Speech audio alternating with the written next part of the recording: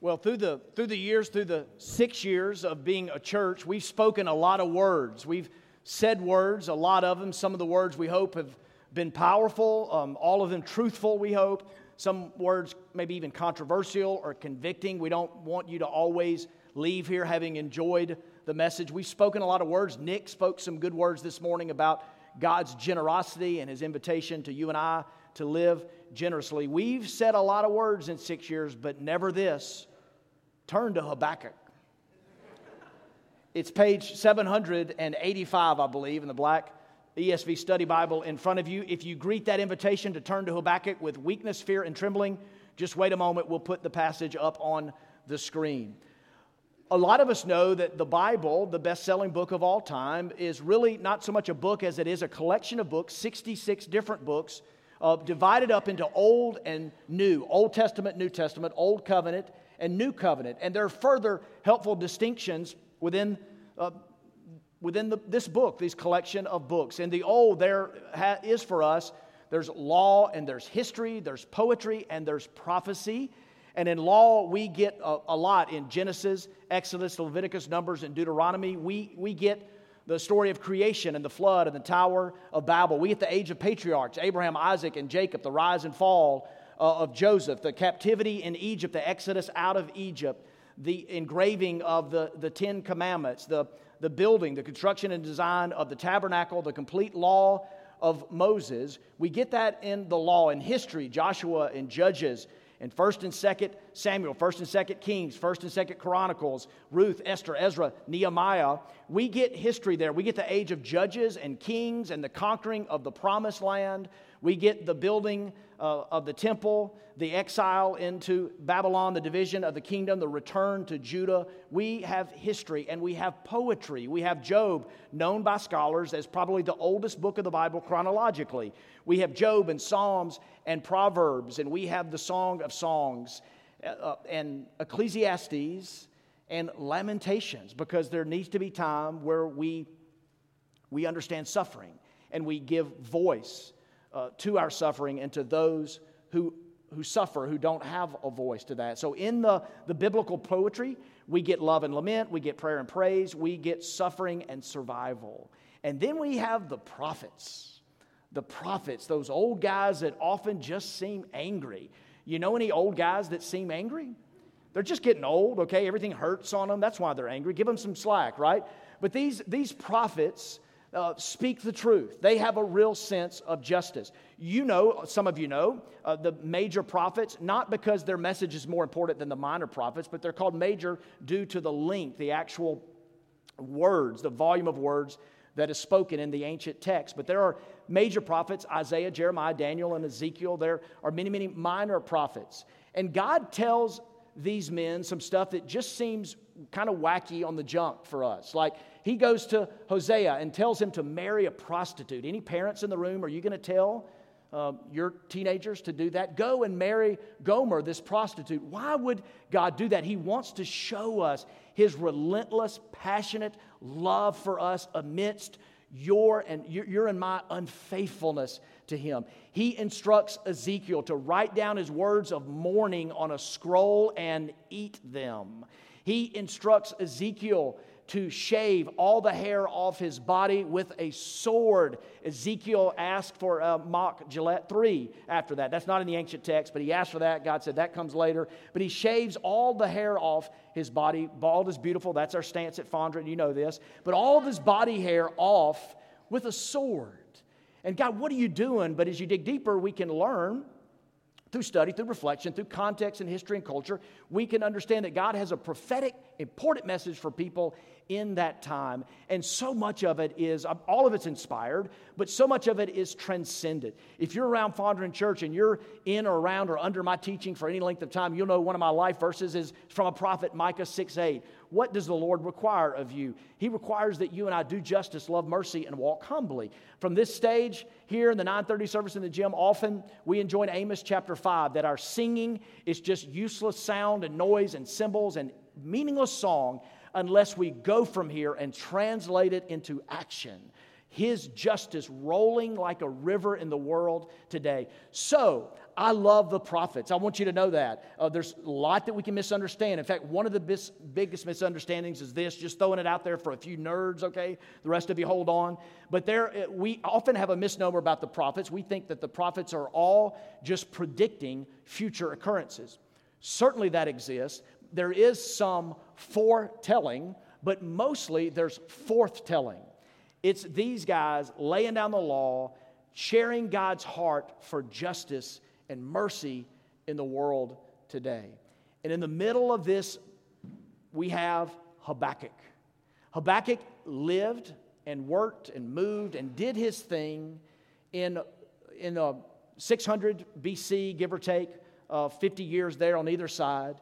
He was under the reign of King Josiah and Jehoiakim, and he lived, the contemporary prophets of his day were Nahum and Zephaniah and Jeremiah. And into this, he spoke, and he was a different sort of prophet. In fact, stay with me for a second. He was less like a prophet in that he did not speak to the people about God. Rather, he spoke to God on behalf of the people. So, categorically, it's almost like he's more like Job. We get to eavesdrop on this conversation between him and God. And it is raw and unfiltered. And this guy, Habakkuk, dares to question God. He raises concerns and questions God's actions in the world and his very wisdom and character. And this is who we have in this man, Habakkuk. Habakkuk chapter 1. Now listen, related to the time that it was, there was lots of frustration and people freaking out because it was a cesspool of corruption. The society had turned bad. It was a very godless society. People were at each other's throat. And he uses 6 words, you'll see in a moment. He uses 6 different terms to describe his day: destruction, violence, strife, contention, perversion, and wickedness. And into that culture, people were seeing that, and they were wondering, God, where are you in the midst of this corruption? They were frustrated, and they were freaking out. He was concerned about the state of the nation, which makes me think that was so long ago, and it's so untrue today, right? Nobody in this room, the lower mezzanine or the balcony, 9:30 service in the gym or us, nobody's concerned about the state of the nation. Nobody in our nation is really concerned about the state of our nation. Everything's great, right? We're all unified. There's no strife or contention, no debauchery, nothing like that, right? We're all happy. No one's frustrated or freaking out. Like, why are we even doing this sermon series? When you're frustrated and when you're freaking out, there's no calm and there's no peace. Social scientists, public opinion experts, psychologists, and therapists are saying that is at a real high in our land today. Forgive my earlier sarcasm, but there's a lot of you, a lot of us that are very frustrated with what's happening in the world today. I read this yesterday on a sign. Never in the history of calm down has anybody ever calmed down after being told to calm down. And it's just not enough, is it? When you're freaking out and you're frustrated and you're looking at the world in which we live and you're wondering where God is, it's not enough when someone tells you to calm down. We need depth. We need truth that is transcendent. We need His Word in our lives. Turn to the screen or look to your lap and we'll read Habakkuk chapter 1 and we'll just read the first 4 verses. The oracle that Habakkuk the prophet saw, "O Lord, how long shall I cry for help and you will not hear? Or cry to you violence, and you will not save? Why do you make me see iniquity, and why do you idly look at wrong? Destruction and violence are before me, strife and contention arise. So the law is paralyzed, and justice never goes forth. For the wicked surround the righteous, so justice goes forth perverted." Did you see those 6 words that I earlier delineated? Those 6 words, 6 different terms that Habakkuk uses to describe the state of the nation. And what I love about Habakkuk is he's just like a man. Like men are bottom line. Do you guys know this? If you're married or want to be married one day, men are just like bottom line, like just straightforward, no prologue or preamble, no frivolous small talk. Let's get straight to it. And Habakkuk gets straight to it here. And let me say this for a little bit of backdrop. Habakkuk, the term, he was a temple priest turned prophet, and the name is derived from a fragrant plant in the Acadia region of ancient Mesopotamia. And it means to embrace or to wrestle. If you're a note taker, write that down because we're going to go back to that at the end. The name Habakkuk, from a fragrant flower in the Acadia region of ancient Mesopotamia, you don't care about that part, but it means to embrace or to wrestle. And we see this dominant dual nature from an honest man. A lot of us come to church and we lie, not trying to insult or sound harsh or judgmental, but we do some of our best lying in church. And here as we eavesdrop in this conversation, we see him get straight to the point, and he asks two questions. Did you see him? He asked two questions. Anybody paying attention? What were those two questions? Good, okay. I'm all alone, and it's really, I just feel naked. How long and why? Ever asked that? How long and why? These are two of the earliest questions of humanity and two of the most important questions in human nature. How long and why? This question here, how long, is asked 65 times in Scripture. Different contexts. Matthew 17, Jesus asked the disciples, how long do I have to put up with you? How long? I mean, we're going to complain and lament toward God today, okay? Or I'm going to give you the green light to do that. But, Jesus does that to us. Hey, how long? How long till you turn? How long till you repent? How long till you get real? How long till you come clean? How long till you come to me? How long till you give up your idols and the things that are holding you back? How long? But that question, way more times than not, way more of the 65 times, it's people like you, frustrated and freaking out and telling somebody not to tell you to calm down, and you want to know how long and why. Ever call a company about a bill and they pick up the phone and they ask you if you will wait, if you will be put on hold for a few minutes? Let me help you. That's a rhetorical question. Don't say no, all right? I mean, just oblige them. That's what they're going to do. It's rhetorical. They're going to put you on hold. There's a video a few years ago that went viral of a man at a fine restaurant, fine eating establishment. They were taking so long. How long? They were taking so long that he called a pizza place and had a pizza delivered inside the fine eating establishment. The people applauded. Some of them ate pizza to protest the waiting. How long? Ever heard a sermon that just goes on and just never seems to end? Ever? If you haven't, hold on. Nick and Daniel preaching in the coming weeks as well. Have you been to a doctor's office recently? When you go to a doctor's office, everybody knows there's an entire room devoted to waiting, and it is called, you got to get this one, it is called the...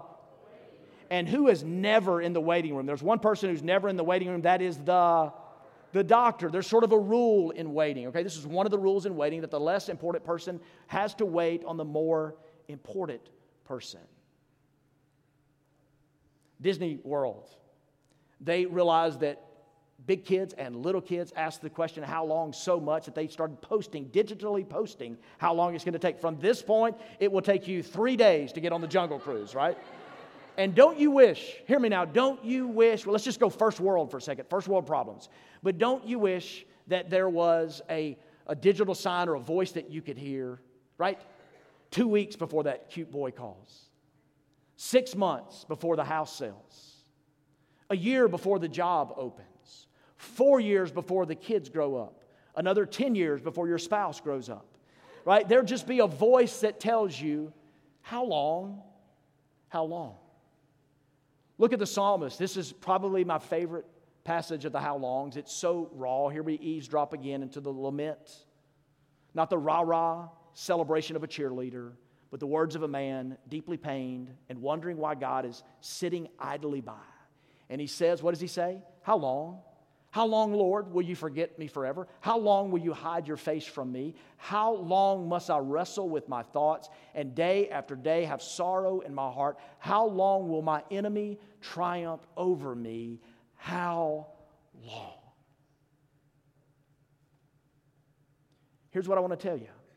In Scripture, it's a big part of my job to study this book. And I want to tell you this, just dropping a truth on you. In Scripture, rarely, if ever, does God say, a week from Wednesday, 2 weeks from Thursday, 3 more days, this time next year.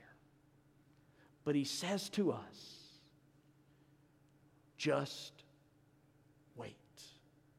Psalm 37, verse 7. Be still before the Lord and wait, how? Patiently for Him. Do not fret. Don't freak out. Don't grow frustrated. Do not fret when people succeed in their ways, when they carry out their wicked schemes. Verse 34 of the same chapter. Hope in the Lord. And this is maybe the hardest part in waiting. And keep His way. Don't be a lump on a log. Don't celebrate passive inaction. Don't be in a vegetative state. Don't be complacent or apathetic. Keep His way. You're actually doing some things while you wait patiently on Him. Hope in the Lord and keep His way. He will exalt you to inherit the land. When the wicked are destroyed, you will see it. There's a season coming up. We all know this season. Advent is going to, it's coming upon us, a high and a holy time that is a season for what? For waiting. In Luke chapter 2, we'll probably get there on Christmas Eve or leading up to Christmas Eve, which is, I think, in 48 or 9 days. There's this passage about Simeon. Let's go back to that, just the phrase that I have. Now, there was a man named Simeon who was righteous and devout. You get that? Like, this isn't a bad dude. This is not an evil doer. This is not someone who's pillaging and raping and not caring for the world. This is a righteous and devout man. And he is having to wait. Anybody think you're exempt? Simeon was waiting for what? I want to hit pause. Anybody know what he's waiting for? We'll get there. Yes. We'll get there in just a second. Some of us are smarter than the rest of us, but we'll get there in just a moment. But Simeon was waiting for something, but I want to stop and ask you, what are you waiting for? And I want to tell you, in your waiting, a couple things can happen. Number one, when you're waiting, this could happen. You could not get what you're waiting for. Can I tell you that? Like that, it's really important. Do you think that God is obligated to give you what you're waiting for? Or do you read the little sweet devotionals that are sweet and saccharine and syrupy, and they tell you that, if God closes something, He opens something else, and that He opens is a lot better. And I was at a conference one time. A powerful speaker was bringing it, and it was good for me. The whole week was good for me. It changed my life. But I remember this guy saying, that God had this guy had a beautiful girlfriend that God had given him. And she broke up with him. But then God was so good that He gave him a more beautiful girlfriend than her. And the implication seemed to be that that's God. Just wait and He'll give you what you want. And I want to say to you, sometimes you may not get what you want. Proverbs 13:12, I preach this a good bit. It says, hope deferred makes the heart sick. Hundreds of people are in this room this morning. That means very likely that there are sick hearts. There are broken hearts of some of us waiting and not getting what we are waiting for. Hope deferred makes the heart sick. You may not get what you're waiting for. Second thing I want to tell you is, you may get what you're waiting for. He's a good God. He is a good God. Look, I don't want to be Debbie Downer today, Negative Nelly. Like, I could tell stories. I'm not going to, but I could tell stories of a closed door and an open door and better things and all that. Heck yeah. You may get what you're waiting for. Jesus tells a story. I wonder why He told it in Luke chapter 11, where 10 people were healed of their leprosy. Could you imagine having a disease like this? Could you imagine being a social outcast? Could you imagine feeling your ugliness and deformity and just feeling so marginalized? Like, what would you be hoping for? Like, you don't care about DirecTV not having the local Fox affiliate so you can watch the World Series, right? Or the Cowboys. You don't care about that. Like, if you're a leper, like, you are wanting healing. That's really all you want. And Jesus tells a parable, this make-believe story to make an impact in your life. And He says, there are these people and they're healed of their leprosy, 10 of them, and one of them came back to give thanks. Now, Jesus is brilliant. But this is one of those I'm like, come on, Jesus. 10 guys healed of leprosy.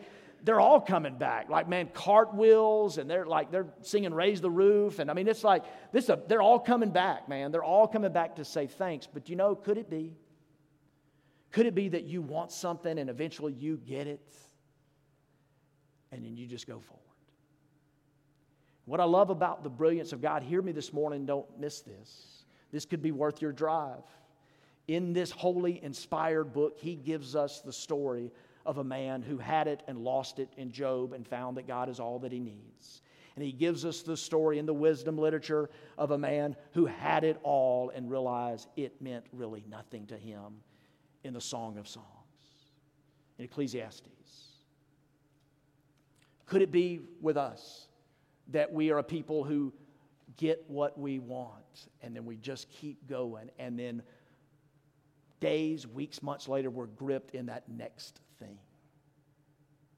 And every parent in the room, every grandparent knows the value. Well, not grandparents, you spoil your kids. I know who you are. I see you. You give them everything they want. You don't discipline them. You send them back to their parents, okay?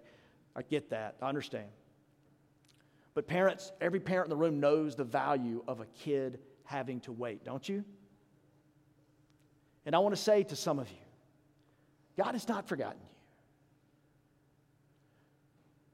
And he knows the value that you don't know in waiting on him. There's a quote, I think I stole it from a Need to Breathe song. You don't want what you are waiting for to become what you are counting on. That's worth the drive today. You don't want what you're waiting for to become what you are counting on. Luke chapter 2, let's go to this story that points us toward Christmas and Advent. Moved by the Spirit, he went into the temple courts when the parents brought in the child Jesus to do for him what the custom of the law required. Simeon took him in his arms and praised God, saying, Sovereign Lord, as you have promised, you may now dismiss your servant in peace. There was also a prophet, Anna. By the way, Luke, the doctor, the brilliant physician, he tells a bunch of stories in Luke of a man and a woman, pairing them up, telling us that the gospel is for everyone, advancing the rights of women in that day. A man and a woman, a man and a woman, a man and a woman. Over and over, he pairs them up. Anna, the daughter of Penuel of the tribe of Asher. She was very old. She had lived with her husband 7 years after her marriage. This grips your heart. And then was a widow until she was 84. She never left the temple but worshiped night and day, fasting and praying, coming up to them at that very moment. She gave thanks to God and spoke about the child to all who were looking forward to the redemption of Jerusalem. Somebody in this crowd knew the answer. What was Simeon waiting for? The consolation of Israel. Hearkening back to the prophet Isaiah, saying, comfort and comfort and comfort my people. It is not a removal of the pain and the circumstance, but it's an alleviation from it. It's a peace in the midst of. Now, in love, I want to say something probably hard.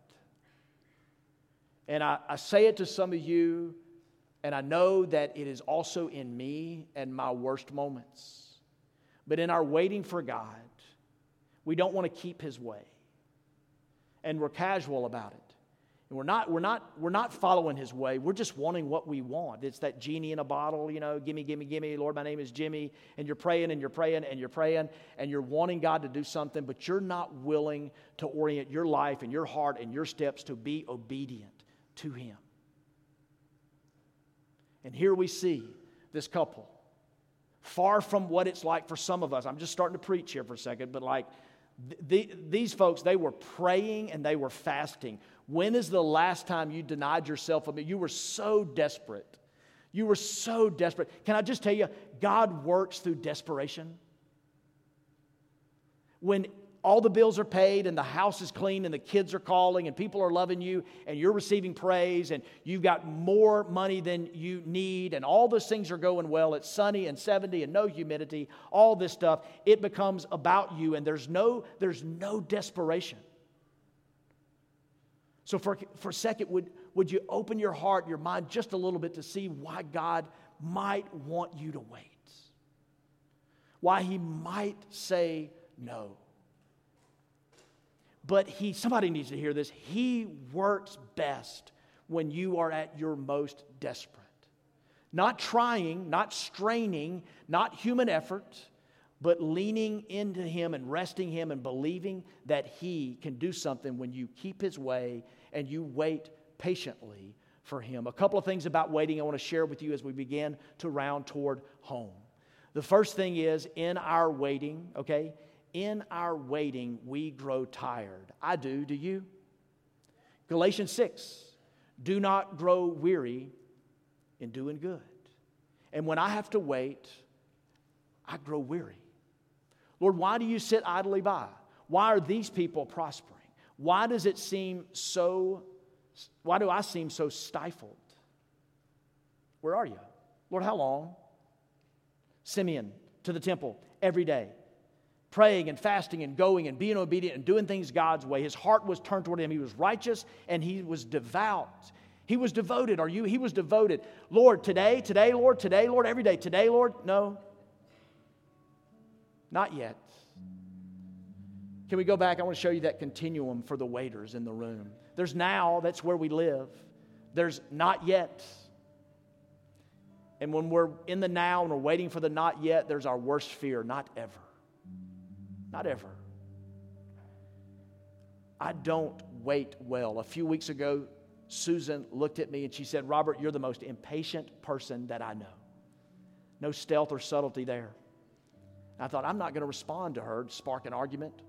I'm just going to save it for a sermon illustration to show you how mean and judgmental Susan is at times at home. But truthfully, she was fun and flirty and cute and right. When I have to wait, I grow tired. Years ago, I was at a stoplight. I was going to speak to a group of fishermen. At 5 a.m., I had to be there at 5 a.m. So I'm at a stoplight, 4:40. And at this stoplight, the red light just didn't seem to turn green. It was clear to me there was a malfunction at the junction. And I said, hey, I'm a reasonable man. This is not working. I'm a pastor on mission from God. So I went through that light and discovered there was another car that had blue lights. And that officer asked me, the gall of this man, to look down at me and to say, do you think you're above the law? Tricky question when it's the law asking you that question. No, sir, no, sir. But I explained to him the reasonable man's standard of waiting, which seemed vaguely legal. He didn't buy it. But you read the Bible and you know there's stories where Genesis 16.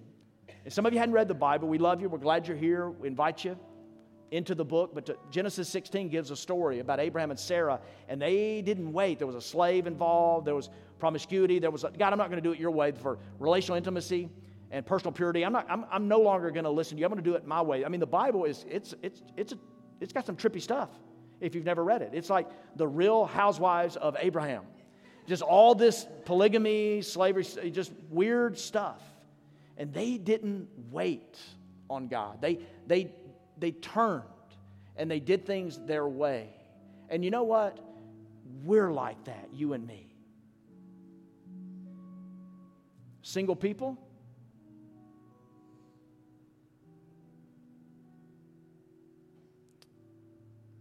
wait. Married people in a tight spot, wait. Tough job, rebellious kids, difficult circumstance. Not saying it's not hard. He's not saying it's not hard. Don't forget what I say.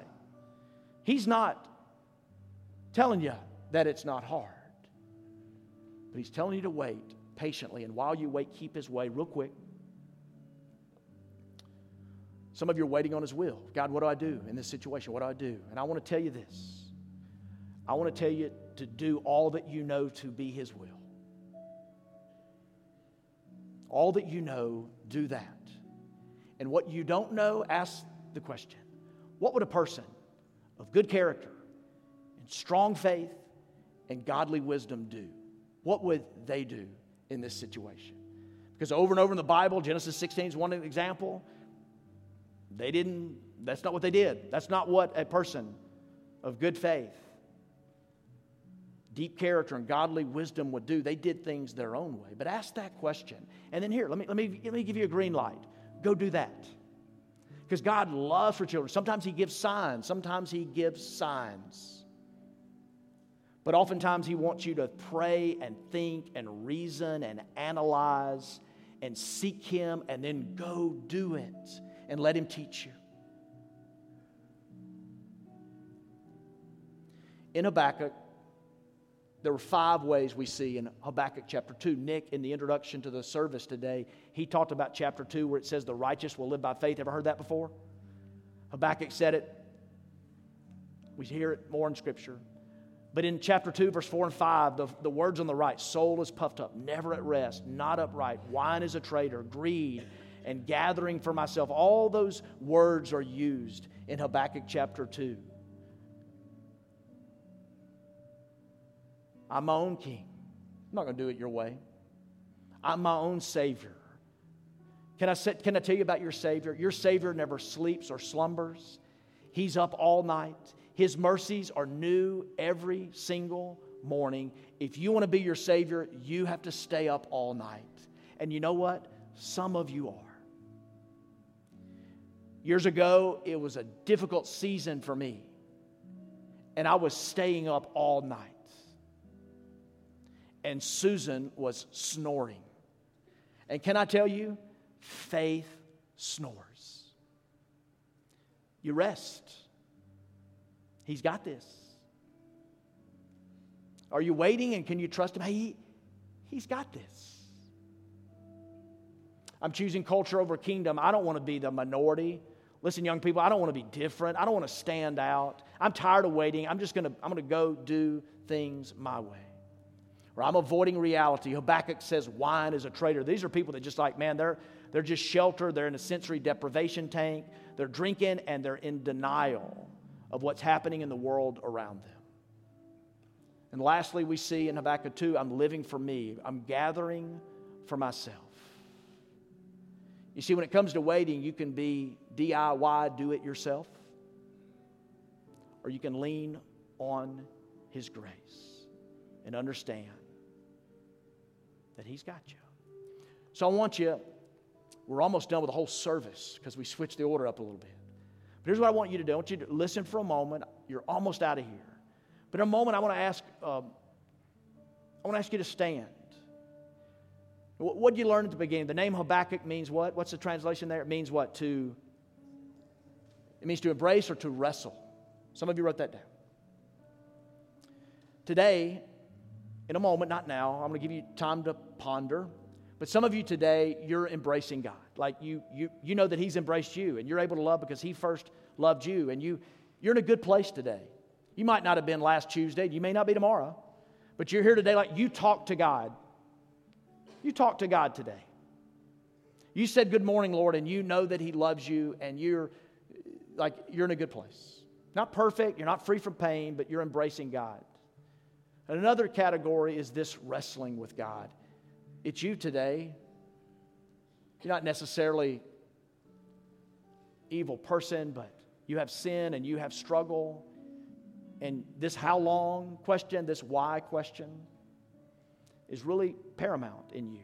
It's a big part of you today. You're wrestling with God.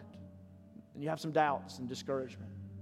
Or maybe, like Habakkuk, you've kind of got that dominant dual nature where you're both wrestling with God and you're embracing God. Like both are true in your life. So I want you this morning, if it's you today where you're embracing God, would you stand today? Like, I would want to see you stand today. If you just say, man, God's doing a work in my life. I believe Him and I trust Him. You're not perfect. This isn't a move of self-righteousness, but like, we need you. The 9:30, we had a bunch of people stand to say, hey, I'm embracing God. He's good. I know that He loves me and I have joy from Him. Would you stand today just as a testimony of that God is good? Well, we see you. Thank you. God bless you. More of you. You would just stand today. You're not perfect. You're not saying you're problem-free. You're just saying God is good in my life. I'm embracing Him today. Look all around the room. Now, this morning, you're wrestling with Him. There's something hard, some things hard. You got some doubt, you're discouraged by some things, would you stand this morning if you're wrestling with God? Would you stand?